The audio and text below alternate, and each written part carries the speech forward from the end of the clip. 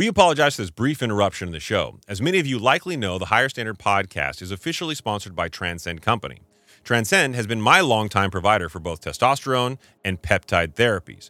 But they offer so much more. Whether you're interested in health, wellness, or longevity, it all begins with you getting your blood work done. A lab draw will help you get the numbers and establish your baseline.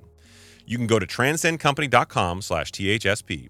That's transcendcompany.com/THSP. Or you can click the link in the show notes on any streaming platform and on YouTube. Fill out your information and one of the representatives will contact you to get your journey started today. Now back to the show. You know, all I'm thinking about right now, too, is interviewing. Are you recording? Oh, yeah, sorry. Oh, yeah, press the clock. Yeah, okay, just make sure. So how soon after? No, go ahead, Wes. Saeed, I just, before we start the show. Go ahead. What are we doing? Tell me about your day. My day? Yeah. My day was a good day. Really? Yeah. That was good. Did you... How was your day? My day was a little demotivational, if I'm being honest. Oh, okay. Around, I don't know, 1 o'clock. Eastern time or no, Pacific time. Okay. I had a couple meetings, and it was a little discouraging after that. Got a lot of work to do, not enough time. Really? Yeah. But your grace. You're just wow. Wow. Wow. I wasn't expecting that. Yeah, Arun coming out firing. God, get our first lawsuit from Arun. Yeah. I feel like we should explain that on the show. At least. No. I mean, not yet. we got to find some tapered version. No, nothing. No, later. We will. When All the right. time is right. Well, the time apparently isn't right now, but it's always wrong when it's right. No? The look on your face says it all. Jesus Christ. We're down to one show a week. You got to make this shit exhilarating. Come on. Perk it up a bit, man. What is it, like midnight right now? It's late. I'm Mr. Right, not Mr. Right now. Yeah. All right. What numbers meeting? Yeah. First meeting. Jesus, that was a bad quote. Is it? Yeah. Because it's not the right quote. Fabulous said it the other way. Okay, well, believe it or not, despite popular belief, this is the #1 financial literacy podcast in the world. Welcome back to the Higher Standard, kids. Let's go, baby. Sitting next to me, my partner in time and obviously a fan of early 90s rap and hip-hop, the one and only Saeed Omar. Sitting next to me on my left is my partner in crime, Chris Nahibi. Welcome back to the show, everybody. And behind the ones and twos, the man you know as DJ Arun, but we lovingly call Grover now. No, that's you. That's not right, man. Fucking set me up. Dude, I did not. Burner account, leaving a review. honestly. Listen, if I had a burner account that was leaving reviews, it'd be far worse than Grover. And I got to be honest, I had never actually thought of your voice that way, but now that I've heard it, I can't unhear it. Mm. I actually watched Sesame Street's Grover clips and was going to use it to ambush you, make fun of you later on, and I was like, this is too close. I can't do it. Your laugh is so Grover too.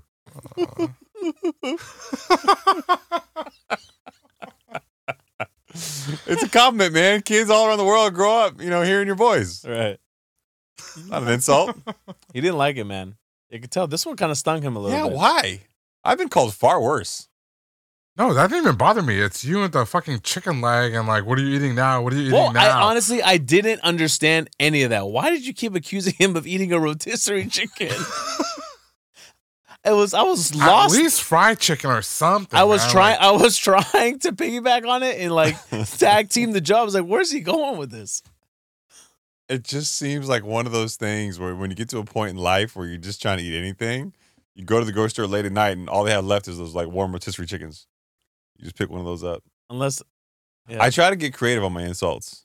Because if I just say something like, oh, hey, you look fat today. That's not good. Do you use ChatGPT? Why? Rotisserie chickens? I really should, though. Rotisserie chickens are for fat people? Is that what you're saying? No. I'm saying they're for lazy people. Lazy people. Yeah, I used to do that when I was meal prepping. You just shred the chicken better that way. Yeah, I would just pull the titties off the chicken and eat it. You never called them chicken titties? Why not the legs? I don't like dark meat, bro. Whoa. See? It's too fatty. What are you doing? I don't like it. It's fatty. It's you know exactly what you're fibrous. I just like chicken titties. 1 episode per week. He's going all in. I'm going all in. Yeah. Make sure you get your money's worth. Yeah, well, I mean, yeah, you are paying a lot for this. We should start a subscription and make something ridiculous like 5 cents Yeah, exactly. just to piss people off. Okay, well, this show we're taking a little bit of a structured format because, believe it or not, Saeed and Ruin think that I tend to go off topic. I don't know where you get that from. It's good for the show, though. What? When you do occasionally. Going off topic? Yeah. You know, there's a wide disparity in people who listen to the show and say, you know what? Oh, God. He's back, baby. I didn't even remember this time. They say, you know what? I like economics and finance, but I've never really felt good about it. But you guys make it fun and loose and light. It's great. Right. There's people who listen to the show and they say, hey, man, I love the dynamic. You guys seem like friends. It's cool. Like, I love listening to it. Oh, great. Mm-hmm. And then there's people who leave reviews who say, honestly, guys, like, if you guys could just spend a little bit more time on the 25% of financial shit that you actually, know about, Right. this show could be incredibly more valuable. Mm-hmm. It's very confusing. Let's start with the review instead of ending it. You want to do that? All right. Producer of the show. Let's get right into it. Seems a little, oh, wow, right on the screen. Look at you. Oh, he's got it right here. Yeah. Oh, look, move it to the far right. Oh, there you go. Oh, Actually, Saeed reads the reviews. If you ever watch the show, you would know that that's his job. It's What he okay. does, yeah. This from Jeff Boyardee. See what he did there? It's Jeff. Yeah. Boyardee. Yeah. Jeff. My name's Jeff. 5 stars, great content and humor. Hey guys. I like this. He's like writing us. He's writing us a letter. Great content and humor. Yeah. I've been listening to your podcast and love the collabs with Baller Buster. Okay. All right. Mainly Salamandrin. Stud of a guy. Yeah, Alejandro's a good dude. Yeah, really, really good Yeah. dude. I like the content as well. The one criticism, hopefully constructive, Okay. is that you guys are so knowledgeable. This feels like a disclaimer. Anytime someone says hopefully constructive, it's a kick right in the ding ding after. And when and then they started with a little bit of a compliment, they're like, I want you to get ready for the blow that's about to come. So he said, Chris is so knowledgeable. And what else did he say? And have interesting perspectives and think there can be more dialogue discussion on the meat and potatoes of a given podcast episode. And don't Meat and potatoes. of course got that. If you're going to play into it, dude, you can't complain whenever I say you got a rotisserie chicken back there, okay? Of a given podcast episode and don't need to have 75% just banter. See, I feel like there's a lack of appreciation of the level of banter. Well, I mean, let's be honest. Other than the fact that he absolutely knew what we had for dinner the other night, Right. Hawaiian ribeyes and potato, although he did have pork ribs. I can't I'm let that go. Muslim. They were the, Adam, what's the, Halal. there it is. Maybe mix in the humor and jokes throughout. I figured I could listen to the first 25%, but may not necessarily need to keep listening to the last 75. Anyway, I'll still be listening regardless. Jeff, not from 21 Jump Street. My name's Jeff. You will always be 21 Jump Street Jeff. Well, Jeff, to that I would say I think he sounds like he's talking about in a linear fashion. Like the first 25% of the actual show has the articles and the rest of it, 75% can be dialogue and discussions. Mm-hmm. We do try to weave it in between, I guess, the episodes and the content that we bring up. But one of the things I will admit that it can become challenging, whenever we have really, really heavy episodes on content, we know we are not a news outlet, right? Like that's not us. Right. If you're looking for breaking news, if this is where you're getting it from, lots of life choices. I mean, just, We got to go over some things. yeah, probably not us. But we are trying to break down stuff and kind of get out of the way of the disinformation and get rid of the bias and just talk about things that are real and be objectively neutral about it. But to do that and do that in rapid succession almost devalues it. So we do try to weave in the commentary and jokes in between. I will say that Arun and the rest of us have embraced the beginning of the show being a little bit of dialogue and banter and the last part of the show being dialogue and banter. And we feel like if you really give a damn about our lives and we have somehow connected with you, you'll probably stay for the last, call it 10 minutes. We don't really aim for 75% of the show to be banter, but the last 10 minutes to be more conversational so that, we're opening up, being sincere. And by we, I mean Arun and myself, because we know that Saeed doesn't do that. That's not true. Oh, sorry. Tell us about how amazing a father you are. I've read your bio today. My bio? Hey, how about we talk how great of an uncle I am? Amazing uncle. You are honestly, hands down, the one thing I can never take away from you is you are a fucking fantastic uncle. Amazing. Obi. It's impressive. He picked up the Thank kids you. from school today. Did he really? Yeah. Wow. Took them to Chuck E. Cheese. Where were you? 9 to 5. I was at the office. Oh, that's incredibly thoughtful of you. Did you take just the two kids by yourself, or were your kids there too? My kids were there too. It was Miriam's first time, or Zara too. Oh, jeez. My wife went with me. It was actually her idea. She was like, "It was a rainy day. The kids probably didn't step outside. Let's take them somewhere they can actually run and have fun." Yeah, there you go. And It was very rainy today. I was worried too about this Very week. And moist. this Chuck E. Cheese thing didn't help because my sister was visiting in town from North Carolina. So it was just jam-packed fun all weekend for them. And looks like it continued on to Monday. I'm like, oh, God, Tuesday's going to be rough. Hey, kids, you're going to school, coming home, doing homework, and then that's it. Dude, second grade, no homework. What is this? What? Yeah, he doesn't have any homework. I guess it's a thing. He's not in Kumon? No, he's not in Kumon. Why not? He's already in honors. He doesn't need Kumon. You're doing a lot of hand gestures and slapping on that chair tonight. Yeah, it's I'm trying to share. honestly, Jeff's probably tuned out. He's like, these goddamn it, they front loaded the 75% now. They're not listening. Yeah. Well, let's tell you about what you are gonna get from the show tonight. Okay. 2023 was the worst year to buy a house since the 1990s, but there's hope for 2024. I love the optimism in articles. I really do. But damn. And I got to be honest, I was selective about tonight's articles because I've seen a lot of shit talking about the housing market as of late, and it's really, really repetitive. Almost the exact same stuff you got in early 2023, except saying, unlike 2023, 2024 is going to be better, and it's Right. We try to be selective. These two articles have a lot of good data, particularly the second one here. December home sales slumped to close out the worst year since 1995. Damn, man. So, ironically, both titles said the same thing. Mm-hmm. But one had a positive spin. The other had a negative spin. You think that's a strategic approach by that outlet? Absolutely. Certain outlets are more known for it than other outlets. But I think the unfortunate reality is that you get people who have a confirmation bias. There are people who I believe the market's going to be good. I'm going to read that article because there's hope for 2024. Right. And there's people who are like, you know what? I see a lot of warning signs. The market's going to be shit. I'm going to read that article about the worst year since 1995. So I know about all the bad shit I can cite to my friend who thinks it's going to be amazing. Yeah. And that, unfortunately, that's the dichotomy of interest that you have. But people want to make it political. I don't know that I would go that far. I think it's just more of like people look out for the kind of data that appeals to them, and people want confirmation bias. Yes. So moving on, we'll talk about the market. Repo market may throw a fit spur Fed to action. Mm-hmm.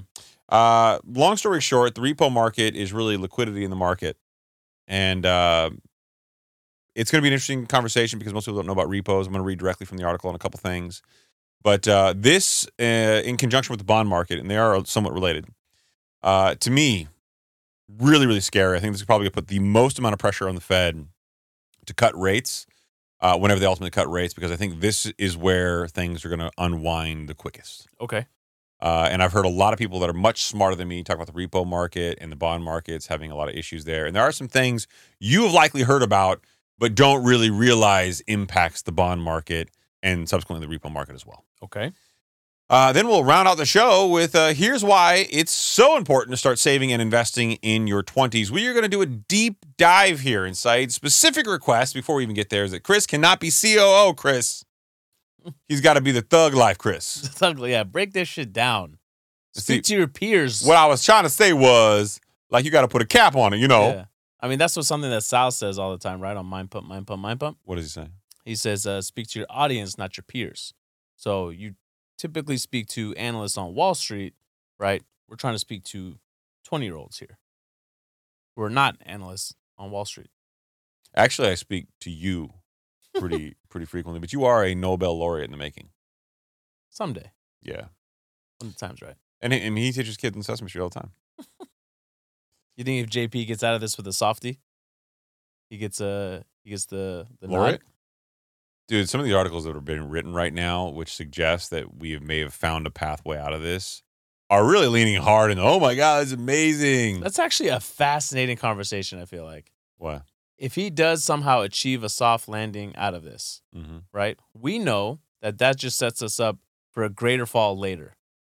Where and that's the disconnect people have. right? Yeah. Where maybe it's more beneficial to go through some of that now so it won't be so hard later.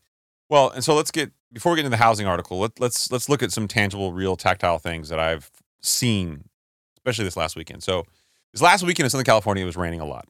It was a whole lot. It's a little uncomfortable Yeah. for your boy. What? It was a little uncomfortable for me. Why? I just don't like driving in the rain. So don't drive in the rain. I got to. Turn the fireplace on in your palazzo. And what was your butler's name again?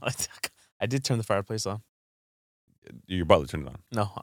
Like, did you physically turn it on, or did you say, "Hey, what's his name? George? George, can you light the fireplace?" Yeah. Sure. I mean, I'm just trying to I don't ask. know where you're going with this. My butler? Yeah. That's not believable. Why not? What do you mean? In a state as large as yours, and you maintain it on your own, Come on, man. that's admirable. 1,900 square feet? In the living room, right? No. I'm just trying to be Is clear. he laughing at Because he's seen your house. He knows how big it is. I'm just saying. I'll It's a just big say- house. I'll say this. I do know 3 stories. I do know somebody that just bought a home. Yeah. Where their primary bedroom, not their master bedroom, Hmm. 4,000 square feet.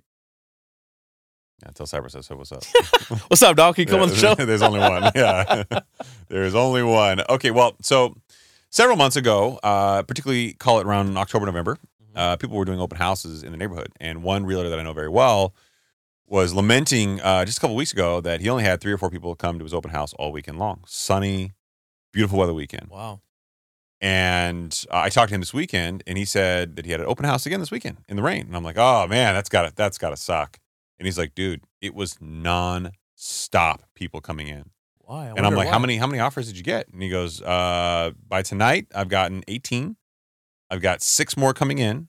And I'm like, what was your list price? And he goes, well, I would say this thing probably in a normalized economy would comp out at like $699, $695. He's like, our list price was $840. And I'm like, where are your offers at? He's like, $950. Oh my God. And I'm like, dude, is it worth $950? And he goes, no, no. Did he have any conversations where you could tell this was like investor money or? He said he didn't think any of it was investor money. He said that everybody came in was couples, and they'd been waiting to see on the sidelines, and the rates dipped, and they just thought that this was their opportunity, and there was tons of people there. He showed me photos. Like, there was literally like just people waiting outside to get in. Damn. It was unbelievable. Check back in with him after. Want to know what it appraised at. Yeah, I didn't know. He said he didn't. There's no way it could appraise over like $750. That was his. Wow. Yeah, he said it needs work. He's like, dude, like I didn't put a whole lot of thought into it. I was like, I didn't think anybody would come to the open house, frankly. All right. So, and that kind of hysteria is not good for the economy. Okay, that kind of like I need to buy, like that kind of lack of supply, frankly, it's what drives prices up in this case. That is absolutely accurate. It's not good. Well, according to NPR, 2023 was the world's. It was the worst year to buy a house since the 1990s. But there's hope for 2024. Clearly, the optimistic article. The article goes on to cite something that you probably already heard about: the lock-in effect. Yep. It's something that I wanted to put in the show. I know Well, it's because you structured it this way. Right. We put this in. We've mentioned this many, many times on the show before. The lock-in effect is where homeowners are reluctant to sell their property due to various reasons. One of those reasons is mortgage rates. So we know that 90% of people with mortgages right now have a rate of 6% or less, right? Yep. So if you can't find something, if rates don't go down far enough, because you got to remember, sellers ultimately become buyers.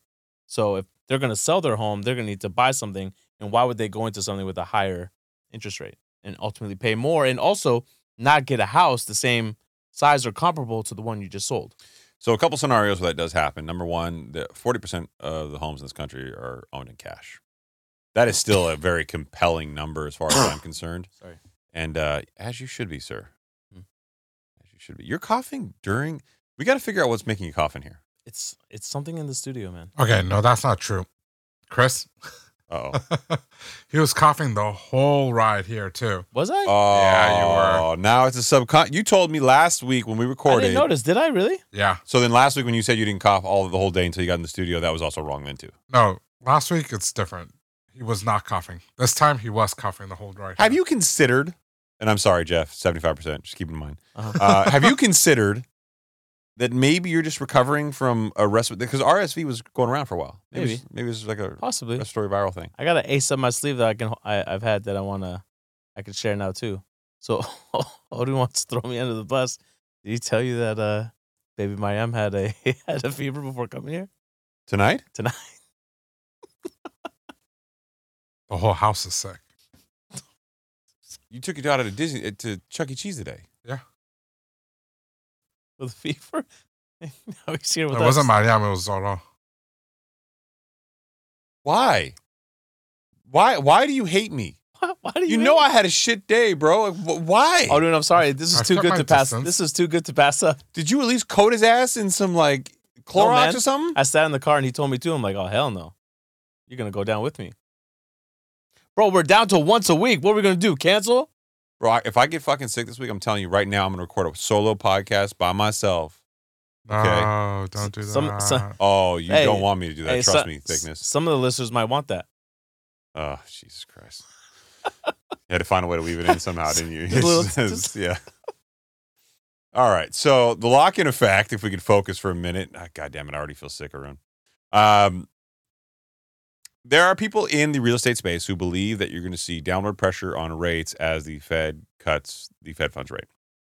I do not believe that's going to be the case, but I've seen a number of predictions as of late which show a 5-handle possible on mortgage rates, the 30-year mortgage rates by the end of 2024. If that were to occur, that is one thing that could break the lock-in effect. It's so close to where the average is, because most people are below 6%, that may have a significant movement to break that. I don't personally see that happening, but that is a possibility. Home builders are also part of this equation.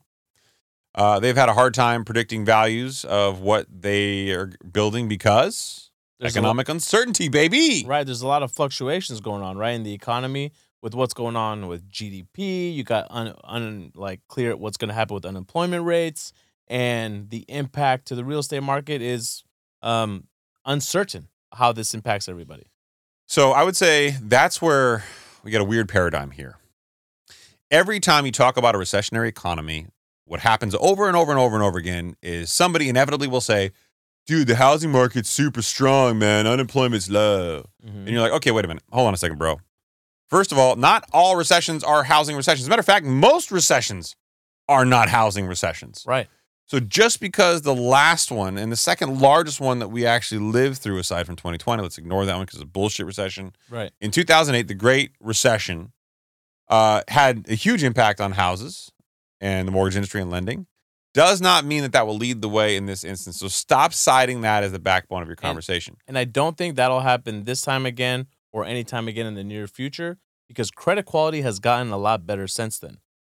Borrowers are getting vetted out much better, right, with the Dodd-Frank Act and having to show their ability to repay. Yeah. Okay, so the quality of the credit is much better.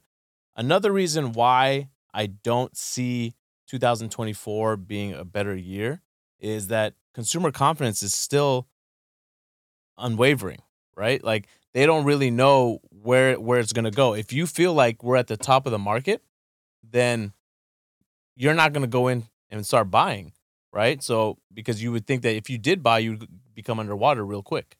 So let me give some perspective here. Number one, when the home builders are more worried about the economy and uncertain about the future than the consumers are. Yeah. That's a weird thing. That's not normal. Generally speaking, the home builder's like, it's fucking amazing. Buy. We're going to build. And they're like, oh shit, people aren't buying anymore. Right.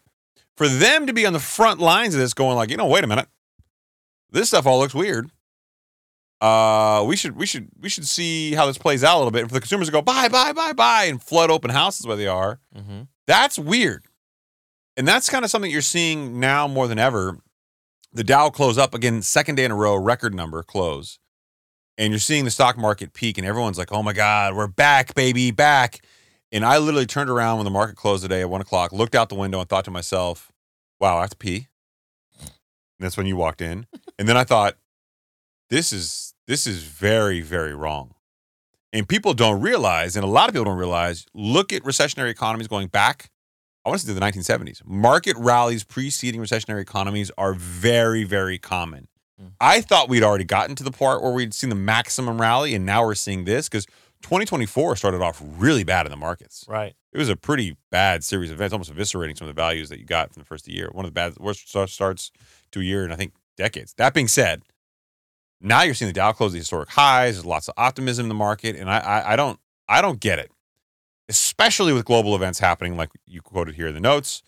The Ukraine-Russian war. You've got Israel-Palestine. You got Iran and the Houthis now, which nobody's ever said this. That's a terrible terrorist name. We don't know what it means, though, right? Houthis for life. You know, yeah, can't support that. Houthis doesn't. It sounds like an STD. I'm not gonna support that. You get the Houthis? No, I'm not down with the Houthis. I know who does have the Houthis. Yeah, ready or not? Arun, how long you had the foot Houthis?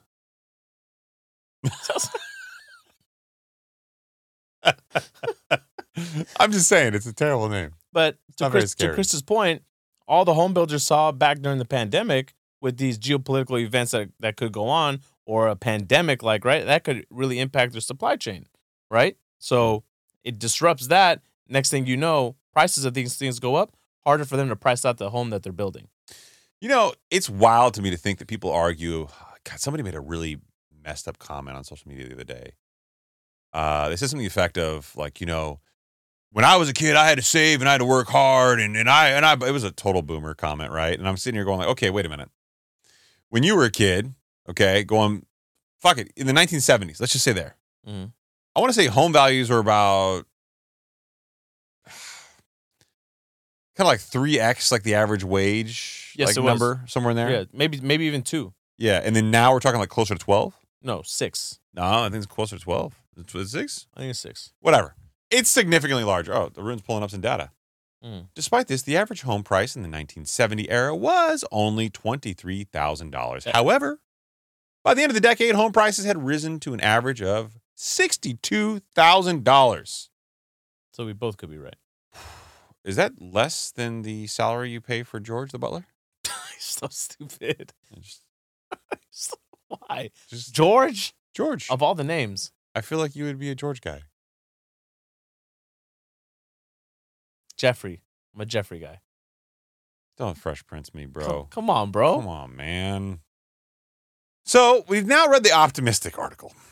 That is the optimistic article. There was something in the article that I thought was interesting that I hadn't really thought of before. Is that they did cite also zoning issues and how strict cities are with zoning issues. Yeah. So remember, with certain zoning issues or certain zones, right, the city requires you to build a home to a certain density level. Certain regions have maximum density requirements. Like if you go to Irvine, for example, Irvine is a high density area. They've gone from what was then like largely single family residence detached to mostly attached single family residences because they got increased zoning in their city. But you also can't build a home like significantly smaller than the rest of the homes. And for it to be somewhat affordable for borrowers out there, maybe that's what home builders need to do, right? But unfortunately, they can't because of zoning laws. Yeah, and that's one thing that I think people don't understand about the whole, like, oh, you know, the office space market we can rezone, and there's a lot of political red tape. And let's be honest, when have the politicians ever gotten it right? Or right fast enough? Yeah, I will say I don't like a lot of California politics, almost all California politics, but the one thing California's done right recently was adding the ADU, like expedited process to get an additional dwelling unit or whatever the hell, like, what do you call it? The additional dwelling unit on your property if you can qualify for one and you have a space. Yes. To add an extra unit now is super easy in California. And I think in a lot of ways that helps out. But what I would love to see is the same expedited process to take office space and then reuse and repurpose it for multifamily apartment complexes. Man, but that would require so much liquidity. Well, yeah, I'm not solving the problem here. I'm just, at a time when the Fed's taking out all the liquidity. All the liquidity. Man, but that segues for later. Yeah, that wasn't a good. I don't know that you can bank segues for later. Can I? I don't think that's what I was trying to do there. I've seen a number of podcasts in my day. I think in this particular instance that's probably not the best use of the segue. Yeah, we'll bring it back. Okay, so going to the CNBC article. This is what I like to call the not so positive housing article. December home sales slumped to close out the worst year since 1995. Why do you say that like you're so proud? I feel like 1995 was a good year. 1995 was a good year. Good vintage. Really? Yeah. All right. I was 15. You were what? 15. Okay. Yeah. I was 9. So much to say there. Yeah. Sales of previously owned homes fell 1% in December compared with November to a seasonally adjusted annualized rate of 3.78 million units, according to the National Association of Realtors. Sales were 6.2% lower than in December of 2022, making the lowest level since August of 2010. And I want to pause there because I think there's something very valuable in that statement. Okay. We were talking about how home values didn't go down, they rose up. Look how little transactions are actually occurring, though. Right. Just because you're taking way less transactions and the average number goes up or down, I think in my mind is disingenuous. Okay. You can't say the housing market's great because values are going up if way less homes are trading. Absolutely, yeah. The numbers are skewed differently. Yeah, there's just a lot less there to take an average of. Right. So in my mind, that's one of the big disconnects in the data that we see. Yes, the home values are going up, and yes, there's less supply in the market, so there's more demand for those properties, and the time on the market may be this or that. But if significantly less homes are trading because people either aren't selling or aren't buying, then in my mind, that should be referenced when you talk about home values went up that year. And it's something we have mentioned a lot on the show before is just because home prices are what they are, like people's lives are still going forward. There's still going to be buyers out there, right? So it's going to negatively impact some of this data. And we cited an article where a lot of buyers now are getting help from their parents. Yeah, man. A lot. Living with their parents, getting help from their parents. And the parents have equity in their own homes to tap into, to help out. God bless those parents, man. Yeah. My dad was like, "You want what?" Really? No. And you know the sad part is people Google my name, and that's one of the common phrases is, No, Chris- don't take this from you. Your dad's an awesome dad, and he would have 100% helped you had you asked. You just worked hard to do it yourself. I don't think he was in the position to help me at the point in time. He would have found a way. Maybe, but I did it all on my own, man, and it was scary. I learned a lot, but yeah, man, we'll get into that in the things to invest in before the 20 section. Ooh, I like that. Okay. Yeah.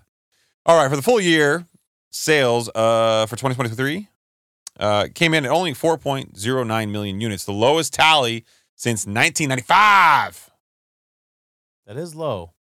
That is really low for the amount of people out there. Your color commentating right tonight is not good. Well, I don't know if you're going to stop reading or not. That is low, Cotton. That is low. Well, there's only 1.5 million homes listed for sale. All right. So, I mean, how do you expect that number to go up much higher? Regionally, on a month-to-month basis, sales were unchanged in the Northeast and fell 4.3% in the Midwest. Okay, see where you at. Your sister was saying that she had not been seeing prices drop. Yeah, my sister's also deep in the realtor space. Like, she's deep. She's ingratiated. But numbers are numbers. I'll tell you how deep my sister is in the realtor space.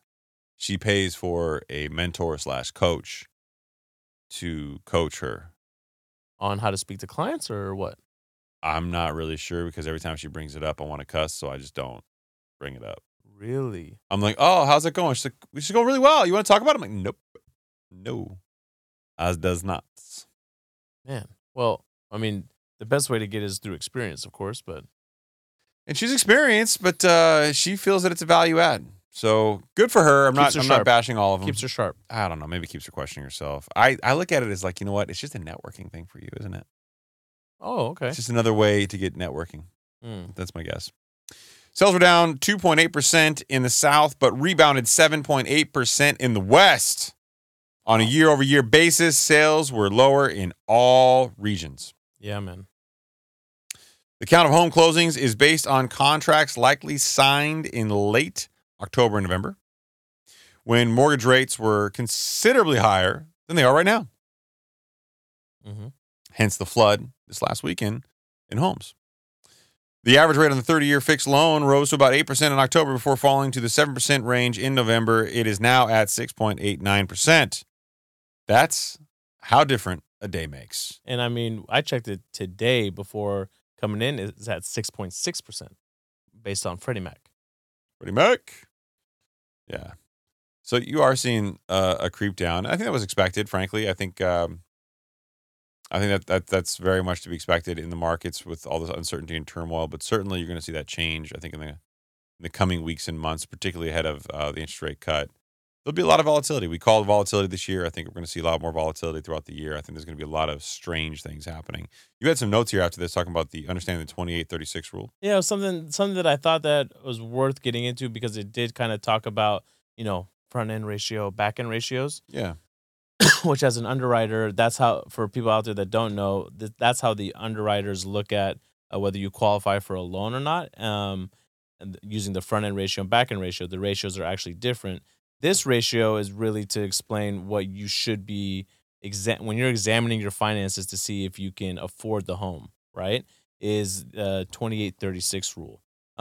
Meaning your mortgage payment should not exceed 28% of your total monthly gross income. Now, by mortgage payment, they mean principal, interest, taxes, and insurance. Mm-hmm. So you take your gross income that you're making and you you divide it by 12 and you try to make sure that that payment is less than 28%. That's considered your front end ratio. The back end ratio is when you take in all your debts. So your auto loan payment, your credit card payments as well. If you have, let's just say, a bed that you financed, right? You got to factor in that payment as well. That's a random ass thing to use as an example. A bed that you finance? People finance beds, yeah, especially if you get a baller one, like a sleep number. I mean, you do have a big ass house. That makes a lot of sense. We do have. I'll say we do have a sleep number. I know. Yeah, that's great. You probably have a massive TV screen in your bedroom too, like a projection or something, right? Well, see, what are you doing here? That all in cost me like $700 that I've recycled from home to home. I'm just speculating. My wife and I never wanted a TV in our room because we didn't want that to be accessible. So instead, you wanted a wall. So we wanted a room to where we can watch a movie in bed with the kids, and it's more family bonding time. Yeah. It sounds. I highly recommend this, by the way. It's one of the best investments. It's my favorite thing to do at the house on the weekends with the kids. Movie in bed on a projector screen. It sounds like a big ass. I don't have enough room for projector screen in my tiny conservative. Yes, you do. I have a queen size bed for my wife and I. What size is your bed? My bed's a king. California king or regular king? I don't need the California king. I'm not that tall. But you could have fit it in the room. It's better to just get a normal king to fit like both kids in the bed. Right. You opted not to get the bigger size because it was more convenient for you, but had the option to get it, but chose not to because. What are you doing? What are we painting out here? My entire when you get your custom bed, I want you to know I'm coming for you. My entire bedroom is the size of a California king. That's a lie. It is. That's a lie. That's not that, dude. I challenge you to fit one in my bedroom. So the 36 portion of this rule is when you take in all those debt payments, including that mortgage payment, and it should be only 36% of your gross monthly income. That's considered the back end ratio. Now, sadly, I would say that few people actually obtain those numbers. Especially today's day and age with the 6.6 mortgage rate. Yeah, getting a 55% back end ratio is not wildly uncommon these days. But we know that lenders are tightening their guidelines. Are they really going up to 55% for a back end ratio? I think if you have good, strong credit and you have good post-close liquidity, you have enough money to put down, and you've got 6 months of principal, interest, taxes, insurance post-close, and I think they might, yeah. And they're analyzing the industry that you work in maybe to make sure you've been at the job for at least 2 years. Consistency, stability. If you're not in the same job, at least you're in the same industry for a prolonged period of time, yeah. Stuff like that. Yeah. But look, you want to live comfortably too. You also don't want to get too big of a house, right? To where now you're, pinching pennies. Clearly, I don't have that problem. Yeah, I know. You ball so hard. No, I've got a $1,700 a month You don't mortgage have payment. a problem because you don't have to pinch pennies? No, I bought a house that was very conservative for $325,000, technically $350,000 with a $25,000 seller's credit. Okay. And I have a very conservative mortgage payment relative to my income. Yes. Who else is looking at things conservatively? Well, I know you're trying to segue. Unfortunately, because Arun is really slow at moving across the section here, I have no idea. Is this your 10th for the repo market? How is that conservative? What do you mean? How was I supposed to segue that to repo market? Because of what the Fed's doing. They're being conservative. They want to make sure they're continuing their quantitative tightening, but they're going to be forced to take action. Oh, you read the article? I did. Yeah, I didn't read it. Yeah. That's good to know. Okay, well, apparently Saeed knows what we're talking about here. From Reuters, in the market, repo market may throw a fit, spur Fed to action. So I know a number of people in Wall Street who are, frankly, freaking out about how the U.S. short-term financing markets are acting. And that's really your repo market. It's really what supplies the liquidity in the market for things like banks. Mm-hmm. Care to give your take-home thoughts on what you read? No. I want you to explain to people first what the repo market is. So I'm going to do a terrible job explaining what it is. So I'm going to read a quote directly from the article because I think it's valuable on some level, at least in helping to articulate it better than I can. And then I'm going to explain a little bit of that. So, okay. For those of you who don't know, a series of events which are expected to occur between March and May, some of which will reduce the amount of cash in the financial system, while others increase the demand for liquidity, according to the interviews with 4 banking executives by Reuters. Okay. And one thing that I want to know before you go on, remember, this quantitative tightening process has allowed the Fed to remove approximately $95 billion a month. Yes, and that's going to become a point later on here. So there's two kind of real issues that are looming for this. Issue number 1, a Fed lending facility that was put in place after the regional banking crisis last year will expire in March with $129 billion outstanding. I know that sounds like a lot. And a lot of people who are like, banks are evil. They're the devil. They make all this money because they've got these loose practices and they're the bad guy. It's I hear it all the time on social media. I would say we shouldn't really demonize people. Again, I am a banker. I get that.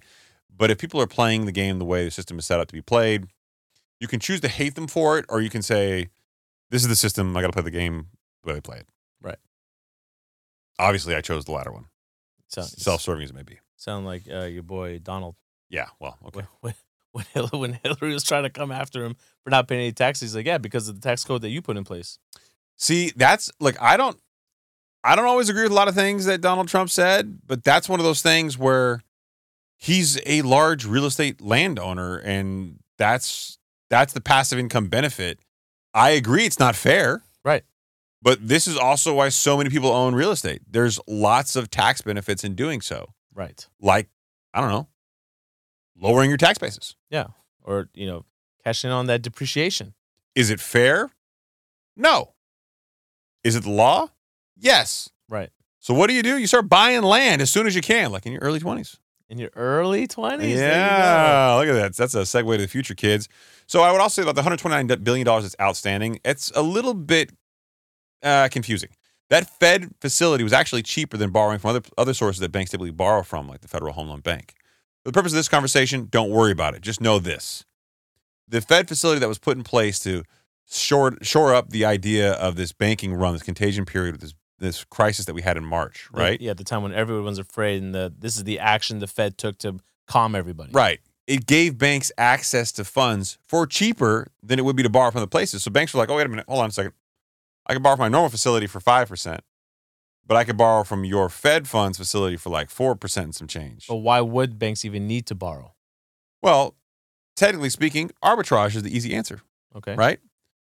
Banks don't need to borrow, but if you can borrow it, call it 4 and some change, and I can go into treasuries and make 6%. Mm-hmm. Now I've made 2% on, let's say, $100 million that I borrowed or $200 million that I borrowed. Right. That's just extra income, man. Right. And you got to remember, these banks have to show that they're still turning a profit. Otherwise, if they don't during that time, there would have been a run on their bank. Mm-hmm. Right. So I know a lot of people have cited this particular facility saying, oh, my God, there's going to be this whole like government bailout of banks again because they're just going to forgive all this debt in the facility. I don't see that happening. I think this has been over-leveraged because it was just cheaper. I see. Okay, moving on. That will remove what has become an attractive source of funding for banks. You don't say. Mm-hmm.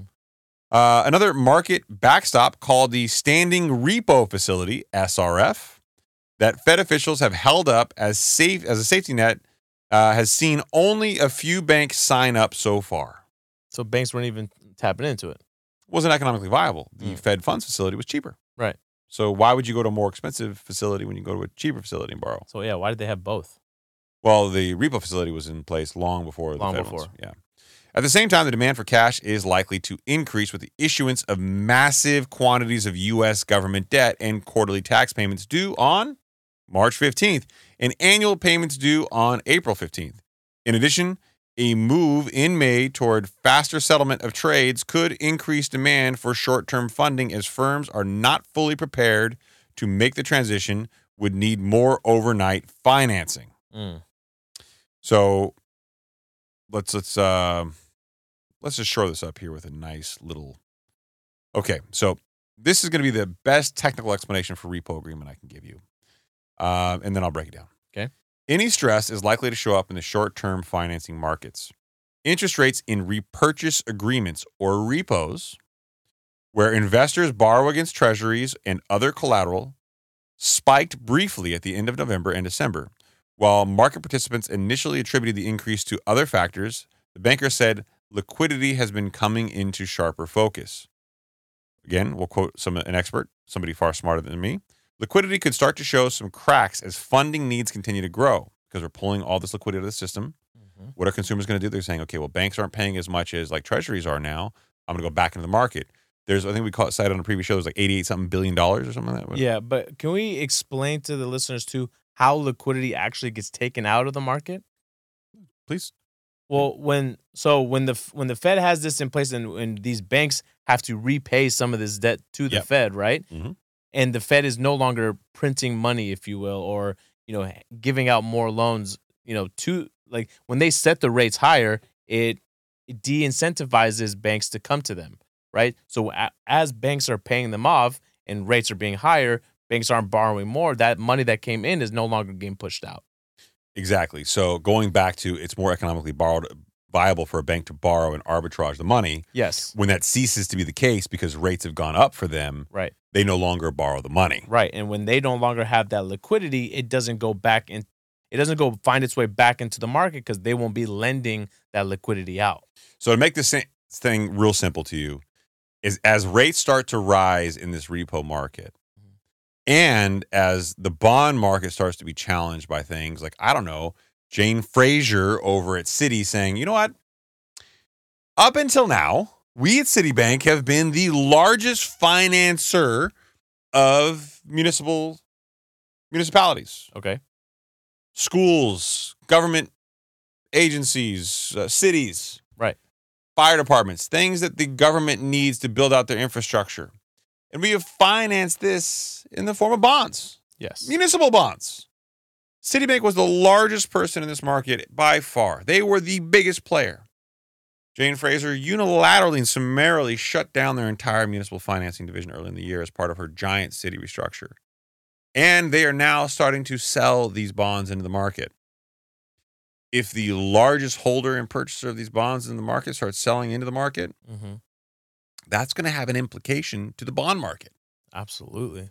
So if you're the Fed, there's almost no rhetoric in the Beige Book, which is their kind of look behind the curtain, if you will. Okay. You get to see what the Fed's thinking. Oh, shit. Jesus, oh my God. Talking a lot about sausages here. Their Peeping Tom version? Yeah, the Peeping Tom version. You can look in the Beige Book and see what they're really talking about, what their thoughts are on some of the things in the economy. They don't talk a lot about this, but I guarantee you this will probably be the biggest weight on them to cut rates between the repo market, right? Okay. These repurchase contracts costing everybody more money for short term, right? More expensive for people to borrow short term. Then the bond market and bond prices pushing up. We know that if the 10-year Treasury bonds increase, that puts upward pressure on mortgage rates. On mortgage rates, right? Because it's about a 2 to 3% range higher, right? Than whatever the 10 year's at. So how does the Fed relieve the pressure of this potentially pushing bond rates up? Right. They try to cut Fed funds down. Right. Try to get the 10-year to steepen up a little bit and the short term to come down because, again, repo is overnight, short-term implications. Yes. So they'll try to, I guess, ease their way into a normalized yield curve as the Treasury rates start to rise. Because this would be bad for them, right? Then by cutting the rates, it'll keep companies from selling off their bonds, right?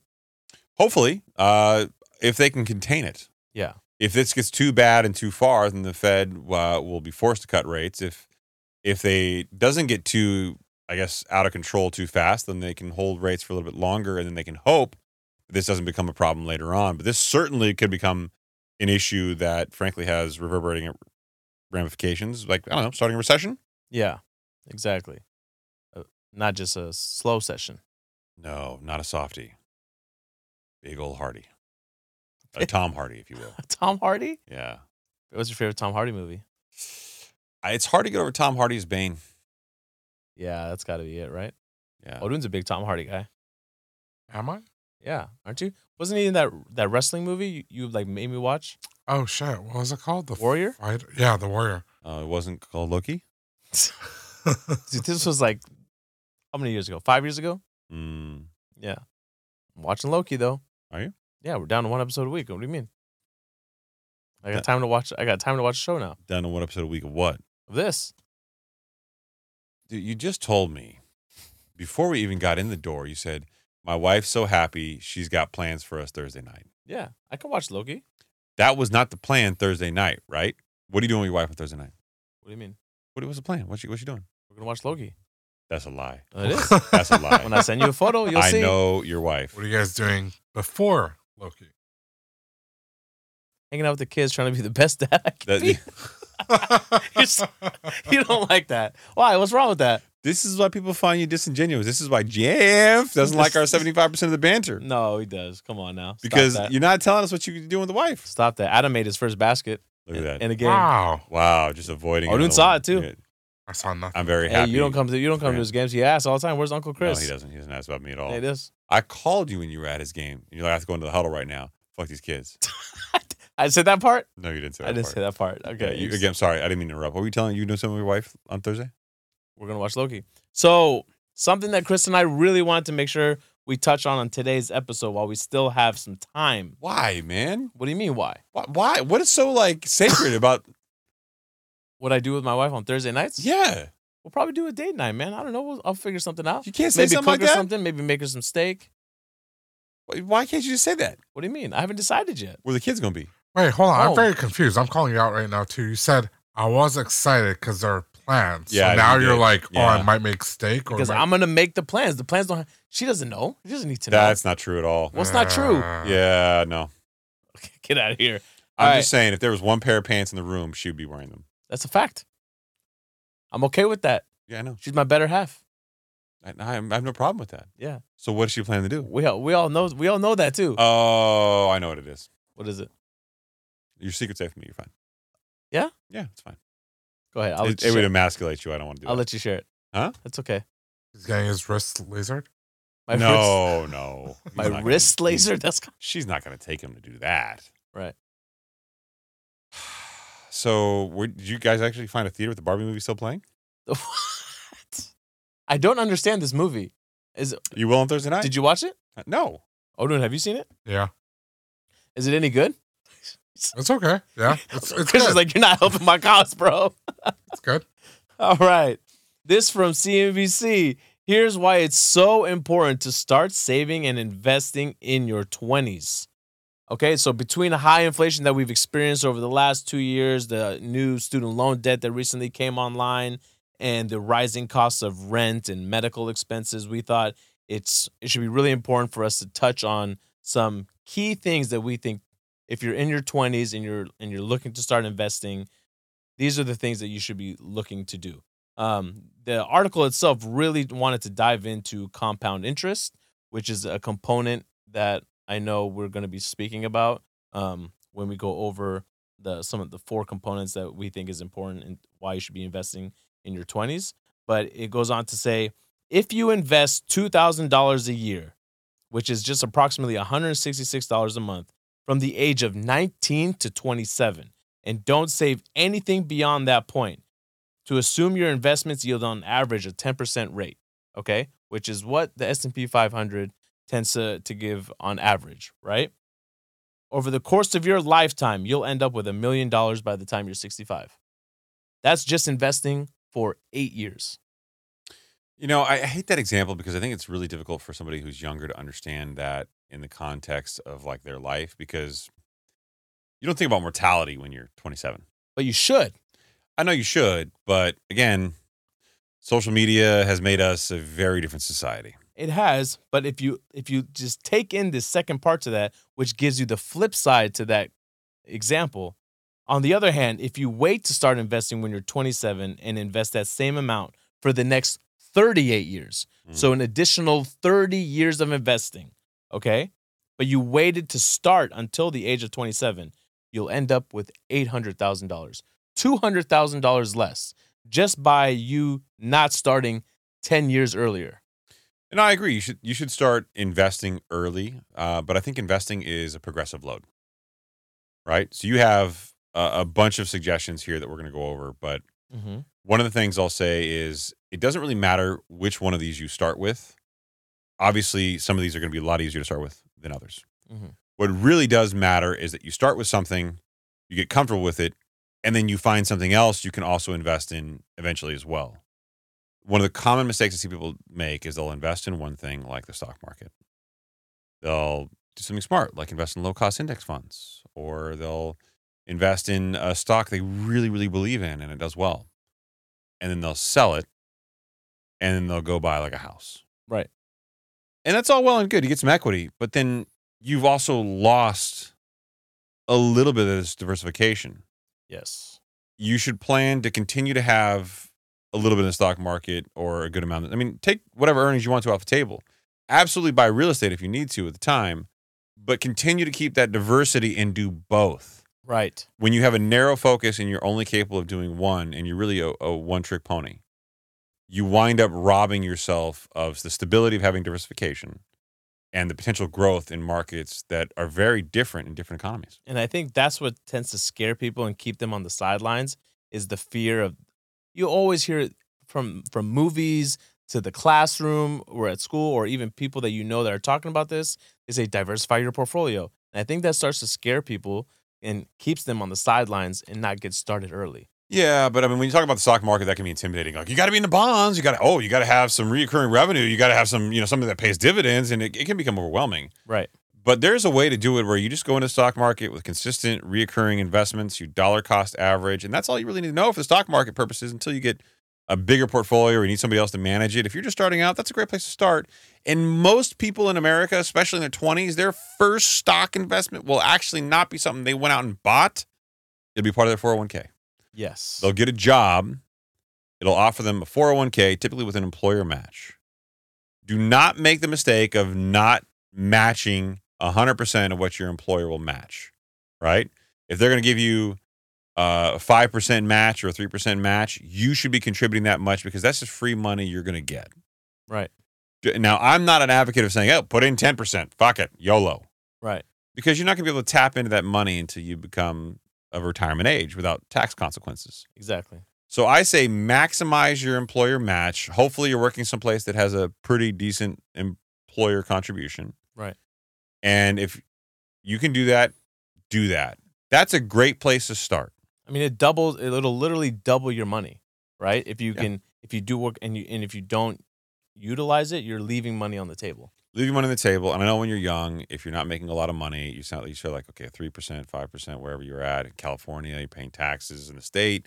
You're also paying federal taxes. And you're thinking, like, why would I give up an extra couple percentage? Because I need that for my cost of living. Like, I need that to live. Right. But you gotta remember, there's a famous video that circles around the internet. I don't know when it released, but it was about Warren Buffett, and he was talking about the first stock that he ever bought. It was actually 3 shares of a company. It was like $114. Okay.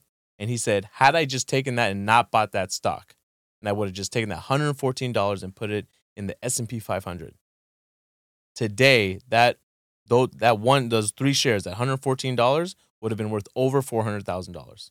And how many recessions did we go through during that time? Yeah, I know. Right? Yes, I get it. He had to wait a long time to get there. But the whole point is, even if you can only do a little bit and just put away whatever you can for now, and one day you'll be surprised at how much it'll get to.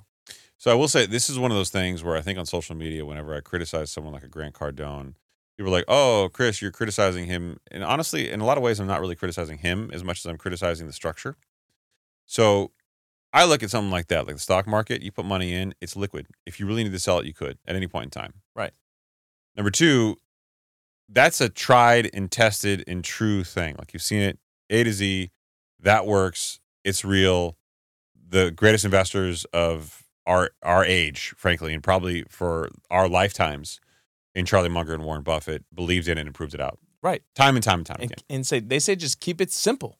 Don't overcomplicate the process. Whereas when you talk about these real estate syndications, people don't realize you can go into a real estate investment trust, gives you the same liquidity, gives you a similar upside potential. If they sell a property in the real estate investment trust, you can get that back. Gives you the same tax benefits. And there are some nuance-based differences. But with somebody like a syndicator like Grant Cardone, and his documents in all the cases that I've read require you to be in the fund for 10 years, and he's never actually liquidated one of these properties yet, there's a good probability that your 6% dividend, if that's what you're getting on a quarterly basis, that's good money coming in. I guess it's okay. It's not great. I mean, some of the better REITs out there pay between 10 and 12%.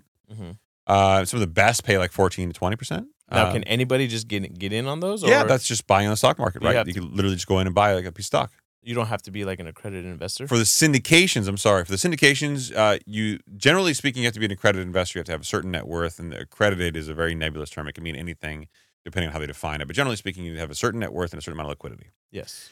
But there are funds, and Cardone has a couple of them that take non-accredited investors, which means anybody can really invest. Right. That being said, your money's locked up. It's illiquid for 10 years. Right.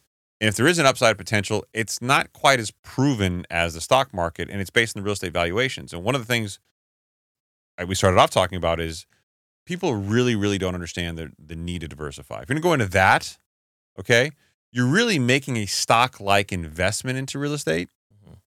You're not really buying stock, but you're also not really buying real estate, and it's not at your discretion when you can get out. Yes. And the reason why I don't like that is the same reason I tell people don't maximize.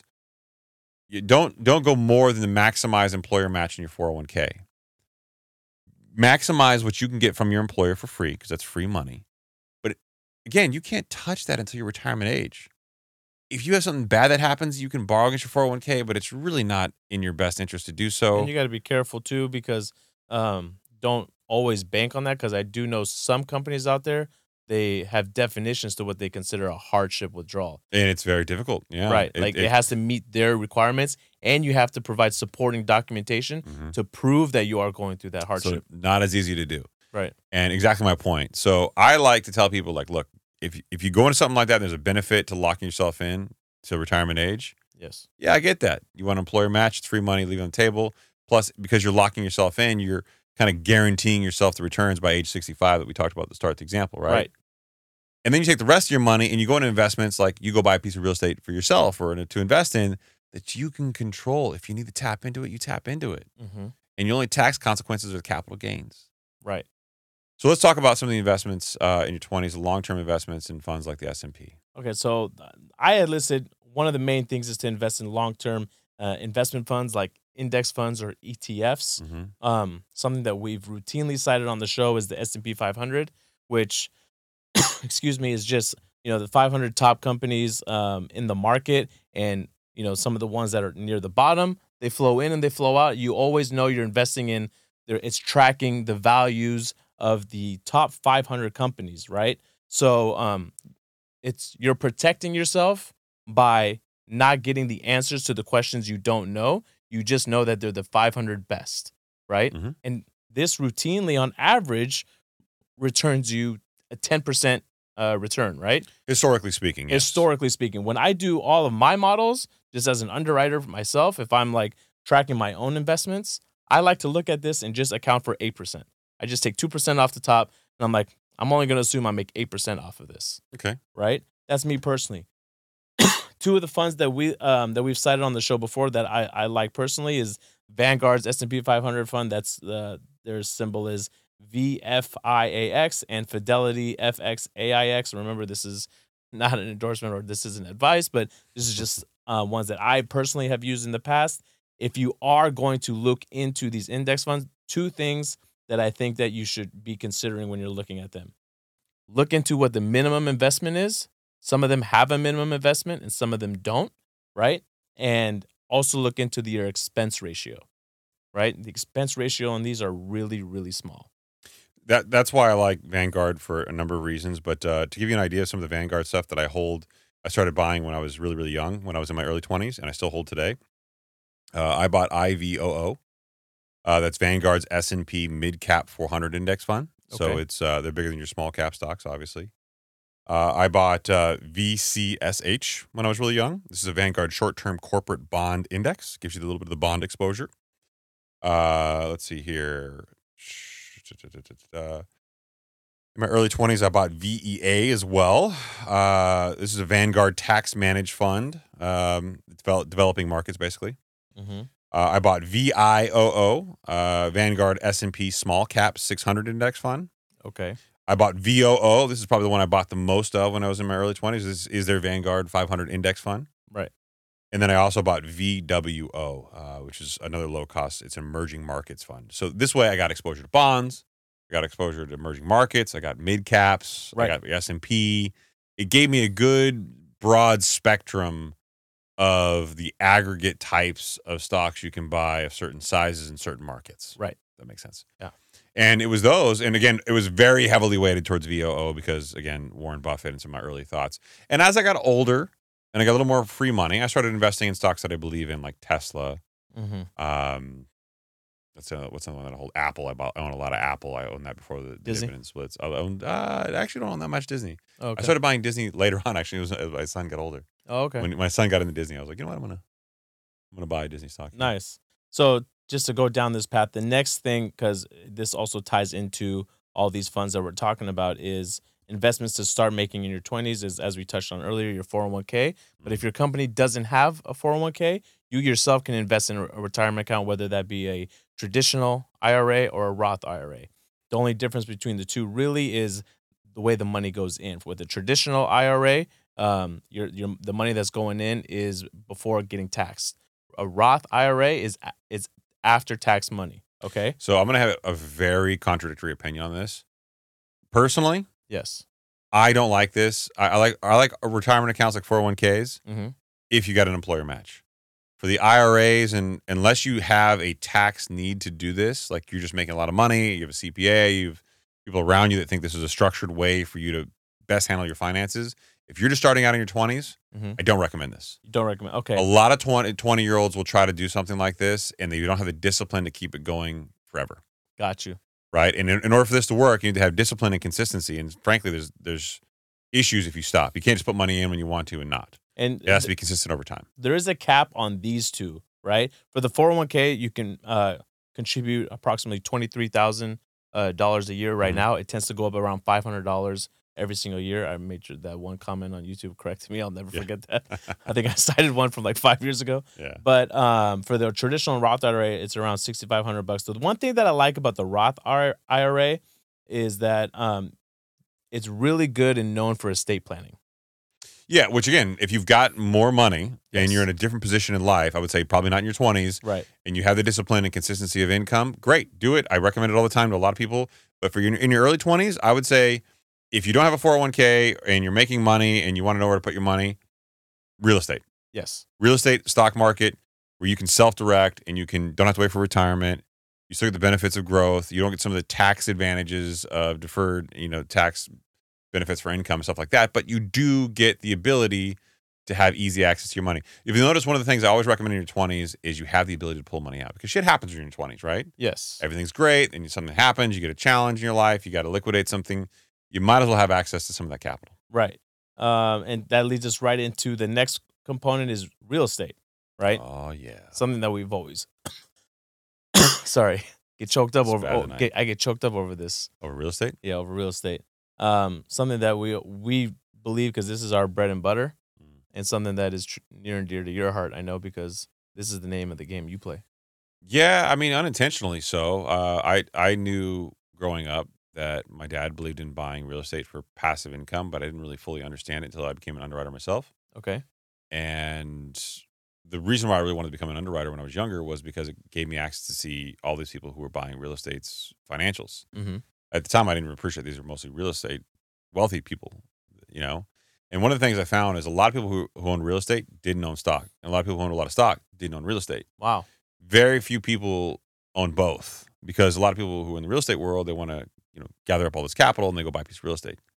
They want to leverage that piece of real estate and buy another piece of real estate. They don't go buy stocks. Mm-hmm. And it was very rare you found somebody who had more of a robust portfolio that was equally managed. But me personally, when I was younger, I knew I was already investing in a 401k. I knew I was doing the employer match, and I had saved some money for other investments, and real estate became that investment of choice. And the more and more I understood real estate, the more and more I thought, okay, I know there's a stigma to being a landlord. I get that.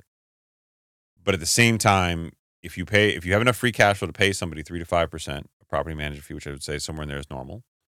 If you're my sister, you're extorting me for 10%, but whatever. You have something that really runs and gives you consistent monthly income. So I bought my first piece of property at the time in Oklahoma, in the Midwest. And it was scary as shit. But that first piece of property, and again, deals like that don't come around anymore. The prices have changed. I didn't put a whole lot of money down, and I was making $400 a month on it. How did you get comfortable with the idea of buying a piece of real estate that you are not close to? Because I believe that would be really intimidating for me, that I can never just go check on the property if I wanted to. Yeah, my dad never did that, didn't believe in it. And my uncle's philosophy was if I couldn't get there in 45 minutes, I wouldn't buy it. My dad had owned a couple of apartment complexes, smaller stuff, nothing like larger, and then over leveraged it. And the Great Recession really took a lot of that away from him. And I saw him lose a lot of that. Actually, probably even before that, frankly. My uncle later on in life, long after I started buying real estate, he started getting into Section 8 housing, which I'm not a big fan of just because it's a different demographic and takes a different type of work. But he's essentially retired, and that's what he does now. That's kind of his philosophy. I always took a different path. I wanted to buy newer properties because at the time I didn't have the money to fix these things up. Something went wrong. Like I didn't have a lot of free money. Like I needed these things to perform, right? So I started buying properties built after 2003. Again, I started buying property like in 2009 or 10 or something like that. Okay. Maybe earlier. I have to think about it. But anyway, so they were relatively new buildings that I was buying, right? And I bought 4-bedroom, 2 baths in the Midwest where there wasn't a lot of competition from multifamily housing. Was there a reason for that? Was it strategic? The 4-bedroom, 2-bath versus like a smaller property? Yeah, there was a little bit of thought that went into that. 4-bedroom, 2-bath, although to me, like there's not enough bathrooms. I knew that a lot of people who were looking to have a place for them and their children, and again, Midwest, children are common, as a front yard, backyard, usually a large piece of property in that particular size. But that's usually the kind of the demographic that doesn't have enough money to buy, may have like three kids, Mm-hmm. And it kind of fits. For some reason, that just has better rent like in the market. Oh, and you can have more season rents where they'll stay for longer. You're not going to get a whole lot of turnover.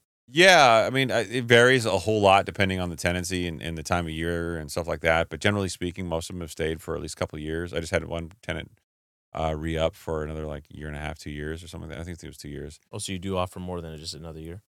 Yeah, I'll offer you a 2-year lease for, I think, usually about like a $50 increase. And if you do a single year, it's usually a $100 increase. There's something to be said about that, too. We were talking earlier about diversifying your portfolio, right? Some of the investments that we were talking about earlier is really having a target date, right? At some point in the future when you're going to retire. But investments like this improve your monthly cash flow now.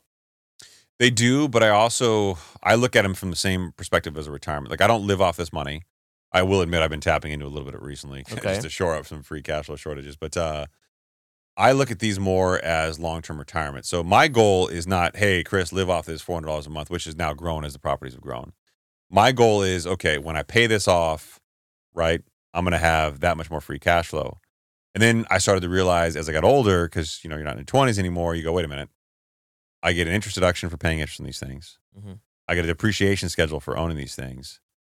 Once that depreciation schedule is maximized and I've got equity in this property, do I then 1031 exchange into a bigger property, or do I say, okay, I don't need those tax benefits right now? There's so much to break down. There's a lot to break down in there. And I would say your perspective as you get older changes. Mm-hmm. At this point in my life and my journey, what I would like to do is probably have, some of these are quickly approaching, like some of my old less than $100,000 on right now. Okay. But at this point in my life, I'd rather pay them off and have like $2,000 a month in free cash flow from each one. Right. And not worry about it than I would like 1031 exchange to a bigger property and have to go through all that whole thing again. Right. It's just easier. Like I'm getting this like minimal stage of my life, but I also have the luxury of doing that. Yeah. When you're younger, here's what I'll say. Even if it pays you $400 a month of free cash flow, as long as it's positive, even if it's $200 a month of free cash flow, as long as it's positive, I would recommend buying it. Even if it's skinny, it's very, very skinny. If you are pretty confident that the rental market is there, that you can have somebody in that property and that occupancy won't be a significant challenge. Right. And if you are confident that you can earn money at not top of market rents, like you got some room to grow into, then I would say it's almost always better to buy when you can, even if the cash flow is light, because you can always improve that over time. Mm-hmm. And you have somebody paying down your mortgage for you. When you're in your early 20s, you should not be buying these properties to improve your cash flow. You should be buying these properties to improve your position in the future. These are your retirement account, particularly if you don't have a 401k. Nice. It's a perspective thing, right? Got it. Your primary early 20-year-old age, you should be making money working, okay? And unless real estate is your primary job, you should be making money working at whatever it is you do for a living. And a lot of realtors make this mistake. They'll sell properties, earn commission, and they won't build this passive income from this. Mm-hmm. That is your job. Make money making commissions. God forbid you're ever in the hospital, you get sick, something happens to you, you should have enough property that'll bridge the gap. But while you are working and earning in your primary job, this extra money should get saved and reinvested into another piece of property when the time comes. You should not be planning to live your life based on this stuff. Right. We know a lot of real estate investors in this space that still have W-2 jobs. Yeah, a lot. Yeah. Myself included. Yeah. Yeah. And let's go into this last one here is education and skills. Something that we routinely cited on the show. Nice little side thing to have is your real estate license. I preach that to everybody I speak to. I get a lot of pushback on that. Yeah, because I think people try to make it seem like it's easier than it actually is. It is hard to sign up deals to gain the trust of people. But look, at the end of the day, having it, family members are going to buy properties. A lot of people don't know anybody in their family. So you're going to have to get your name out there, right? Aside from that, you yourself someday are going to buy your own properties. If you're looking to invest in real estate, like we mentioned earlier, in the state that you live in, right? This is something that you can do. I recommend it solely for that reason. Let me put it differently. In California, I'll use California as an example, okay? If you're in California and you pass a real estate exam, you learn real estate appraisal, real estate finance, right? You learn real estate principles. You learn all the concepts that you, as a future real estate investor, would want to know. Mm-hmm. I had somebody literally approach me not too long ago and say, hey, look, I want to learn about real estate investing. Can you mentor me? I'll pay you. I'm like, no. Go get a real estate license and then come back. Yeah. And she was like, was it required to do the job? No, of course not required to do the job. But now there's my mentorship. Right. Right? Exactly. You just think it's a shortcut. She's like, well, then, yeah, but this isn't a shortcut. And I said, but it is. It's also a discount plan for you whenever you buy because you're going to get, but I have to be under a broker. I said, yeah, you do. And guess what? That's going to be good for you. Mm-hmm. That's also mentorship, except the brokers, you're not paying the broker to do that. Right. Depending, as long as you go to the right brokers, there's some that charge you for like a desk fee, stuff like that. Right? And then what happens? You're under a broker for a year or two, right? Because as having a real estate license, you have to be under a broker. In California, you have to be underneath a licensed real estate broker. And some of them will let you park your license under them. Why would they do that? Because they want to make their real estate firm look bigger. Yeah. Right? Maybe they'll charge you an annual fee of something, or maybe like a monthly fee that's nominal for whatever services. There are plenty of brokers out there that charge you almost nothing, if not nothing. Right. Park it for 2 years. Even if you don't ever do a transaction those 2 years, go sit for the broker's license afterward. Yeah. Guess what? Now you got free reign and autonomy with the broker's license to go buy a property whenever you want, and the entire commission is yours. Yep. It also gives you access to things like the MLS, the multiple listing service, which until today and presumably until the future for a while, gives you access to the system that everybody uses to list their properties on.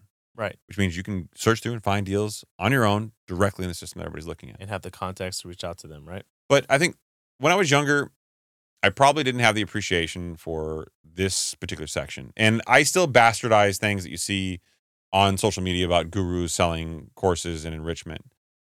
Alex Hormozy does a really good job of explaining his take on this. And I used to respect it a lot. And then at the same time, I saw him say that his wife paid for, I think it was somebody's mentorship that he was like really, I think was it Grant Cardone? Yes. It was Grant Cardone or something like that. And I look at that and I go, okay, that's not what I'm talking about here. When I was younger, I didn't value school the way I should. And I probably could have gone to better schools. I probably could have had a better pedigree of education. Right. As I got older, I realized that I really enjoyed the challenge of learning things. If I can go back in time in my 20s, you get so much more free time than you realize you do. go get a certification. Go get that real estate license. I'm a licensed general contractor. I got it late in life. Mm-hmm. But in your 20s, you could do that easily, right? You have the time to get these licenses that may help bolster your professional profile. Right. If you don't want to go to school because you don't want to pay for school and you don't want to go in debt, fine. But getting a contractor's license teaches you a whole hell of a lot about real estate. And you'll save a whole hell of a lot of money when you do buy real estate, and you could fix up the property yourself. Yeah. So if you're going to ingratiate yourself in something like real estate, do that. If you don't want to go into real estate, fine. Go get an insurance license if you want to learn about insurance. Go get a series, whatever. Pick one. There's tons of them. Right. License out there. Go become a CFA, right? A chartered financial analyst, which is very much respected. It takes usually 3 years. There's a number of paths you can go down that are not as expensive as traditional school, which will still give you insight and education and are very much respected by the professional communities.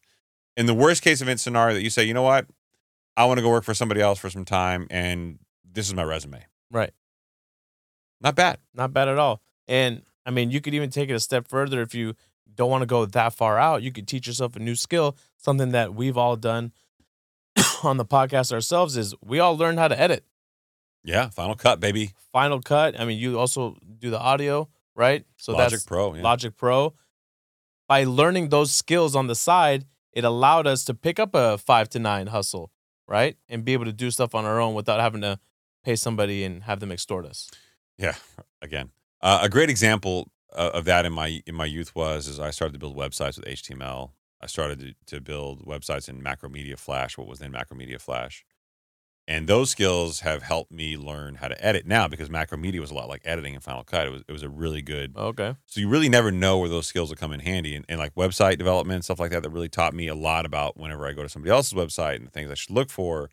These skills that you think are just hobbies that you get into really may translate later on to business. Okay. But I learned all of those skills, again, between the hours of 5 p.m. to 9 a.m.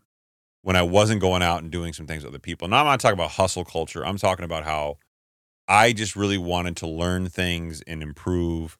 And I tried a website business that didn't do very well. I've tried editing websites, and I was always stunned with stuff that was going on Macromedia Flash. I thought it was impressive. I've started a number of businesses that didn't work out. My current real estate company is not my first one. The first one I shut down because I wanted to go work for somebody else because I just wasn't meant for it. I thought about starting escrow companies. I thought about getting an appraisal license.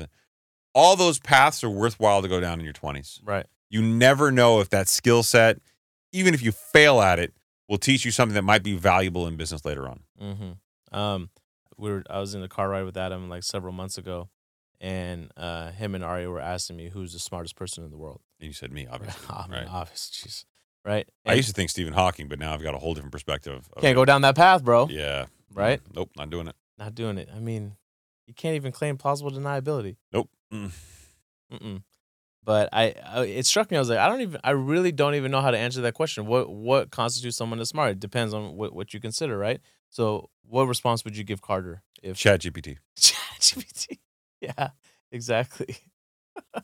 You're welcome, son. Make friends. Yeah. Go ask him how sexy daddy is. Why is it him? Why not her? ChatGPT? Yeah. Mine's It's name. Chatty. No, mine's name Bob. Oh, you named yours Bob? Yeah. Bobby? Hey, Bob. I have a question for you, Bob. You can do It's that. just as grumpy as the Bob in my life, too. You can do that, huh? No, you can't do that. I use ChatGPT every day. Yeah. And you know what? I'm kind of shocked. So I'll get, every once in a while, I'll get an email from like a journalist saying like, I want like a quote on this. And they'll say like in bold font or something below it, no AI responses. Okay. And I've always thought like, I don't use AI responses, but I will fact check myself with AI from time to time. But do you really know?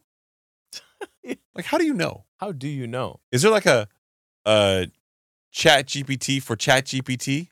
I think Hey, did you create this? we had a coworker in the office telling me that the teachers in the school have a system now that they can run it through.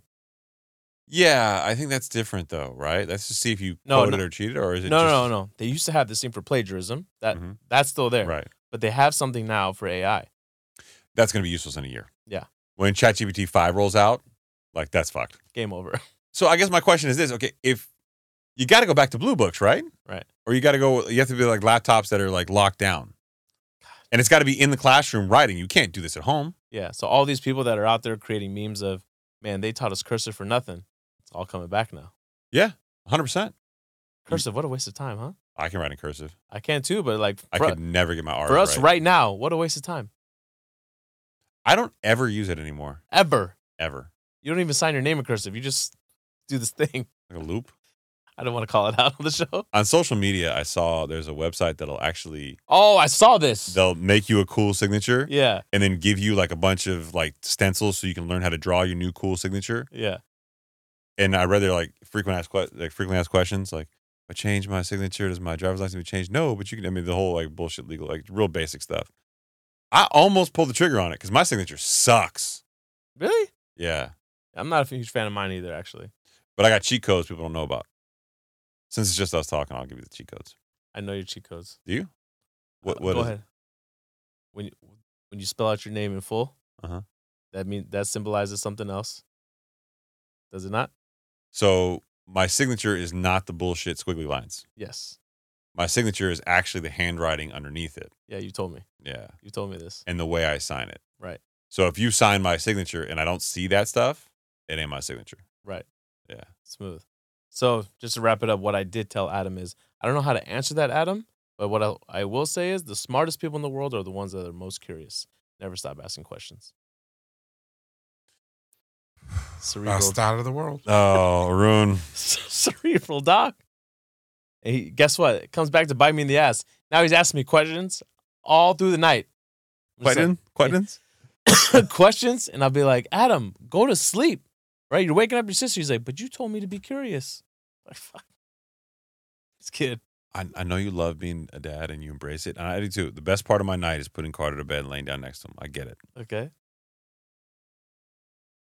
I love those moments, man. I know you do. I'm not taking it away from you. Look, but I think Jeff wants to hear something personal. That's personal, bro. You won't even talk about your date night, man. My date night. It's disingenuous. You tell me about your date night in Beverly Hills. Oh, when with Spago? Yeah. We stayed at the Melbourne, which used to be the Montage, I think. Last weekend? Actually, we didn't pay for it. It was complimentary. Oh, I'm so sorry. Why? Black card. Hold on. First of all, let him say it. Tell me why. It is not a black card, okay? Is it not known as that? It is a darker than platinum card. Is it doing business as a black card? According to many people, it's just a Sharpie marker that it's colored over the platinum card. My wife is in this new thing. We went to a bar the night. Oh my God. So unlike you, we weren't the world's greatest parents. We went to dinner in Los Alamitos. Okay. And one of my wife's childhood friends is now a detective, and he's there with his girlfriend, and pleasant couple. We have dinner, and we say, we have a couple hours. Let's go to a bar before we have to go home. It's kind of creepy though. What? Meeting a detective, and you're just like, have you looked into me? Do I know if you looked into me? He's honestly one of the fucking nicest guys in the world. Like, I got nothing. That's normally I'd say some sarcastic shit. That's the card he plays. No, he's just a fucking good dude. Yeah? Yeah, you'll meet him. He's nice. I hope so. He's fucking, the stories you try to sell about being the world's greatest dad and it comes off disingenuous? Like, he's not a dad, but if he was, he'd probably go head to head with you. In any event, so we go to this bar. In Los Alamitos, it's sketchy. Yeah. We pull up, and I'm like, all right, bro, I'm not going in here. We went in, and it was dive bar, no liquor, just beer. So I was all in, but it was really it was really honestly the same size as the studio, just twice as long. Okay. It's very, very narrow, and my wife went to go pay, but at a place like this, that is not what you pay with. Yeah, you can't do that. So she discreetly tried to cover it and give it to the bartender, who took it quietly and discreetly, and her attitude changed the second she came back. What do you mean? How so? She was so nice all of a sudden. What? Because she thought she was going to get a bigger tip? I think so. And then she realized my wife is cheap, so. She's not. No, but she's really, really, my wife is really legitimately trying hard to watch spending and count and learn her patterns, and I'm so proud. Yeah? Oh, that's awesome. I'd love to hear that. Yeah. Never too late to learn. I need to still learn. I got bad spending habits.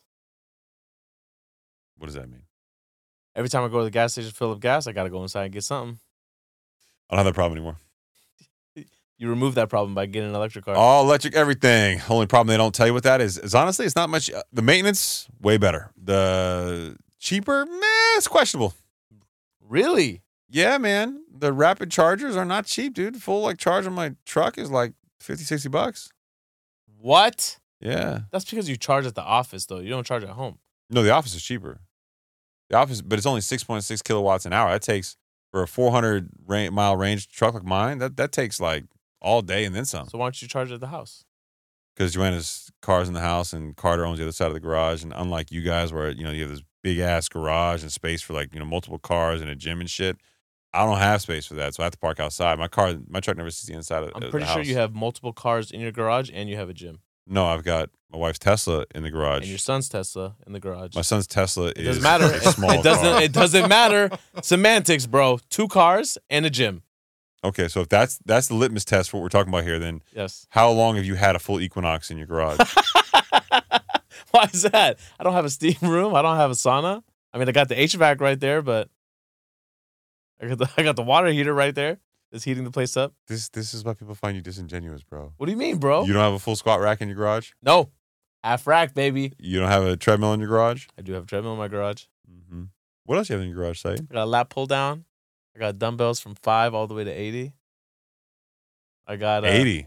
Yeah. That's that expensive shit. Yeah. Mine stop at 50. Saeed is doing the titty pop for anybody out there who wants to see it. Our boy Hefe is not approving this segment. Yeah, Jeff is like, damn it. I Come on, turn it Jeff. off again. Don't do Jeff, this, we do one show a week. You need this in your life. Come on, man. Stop playing with yourself. Arun, we haven't really engaged with you a lot tonight, and I apologize for that. It's all good. I just assumed you've already gotten some kind of flu or temperature out there and you're dying. Yeah. A little bit. Back sweating. Do we got an hour and a half? Yeah. It's supposed to be a You got a full week to edit, episode. bro. Time flies when you're having fun. Well. Yeah. You got anything, Odin? Nope. Christopher? I mean, Arun, one day you got to say yes. Something. Bro, I added some cotton. Jesus. All right, let's just say goodbye now. Cotton. I added some cotton. Some tube socks. Good night, everybody. Cotton.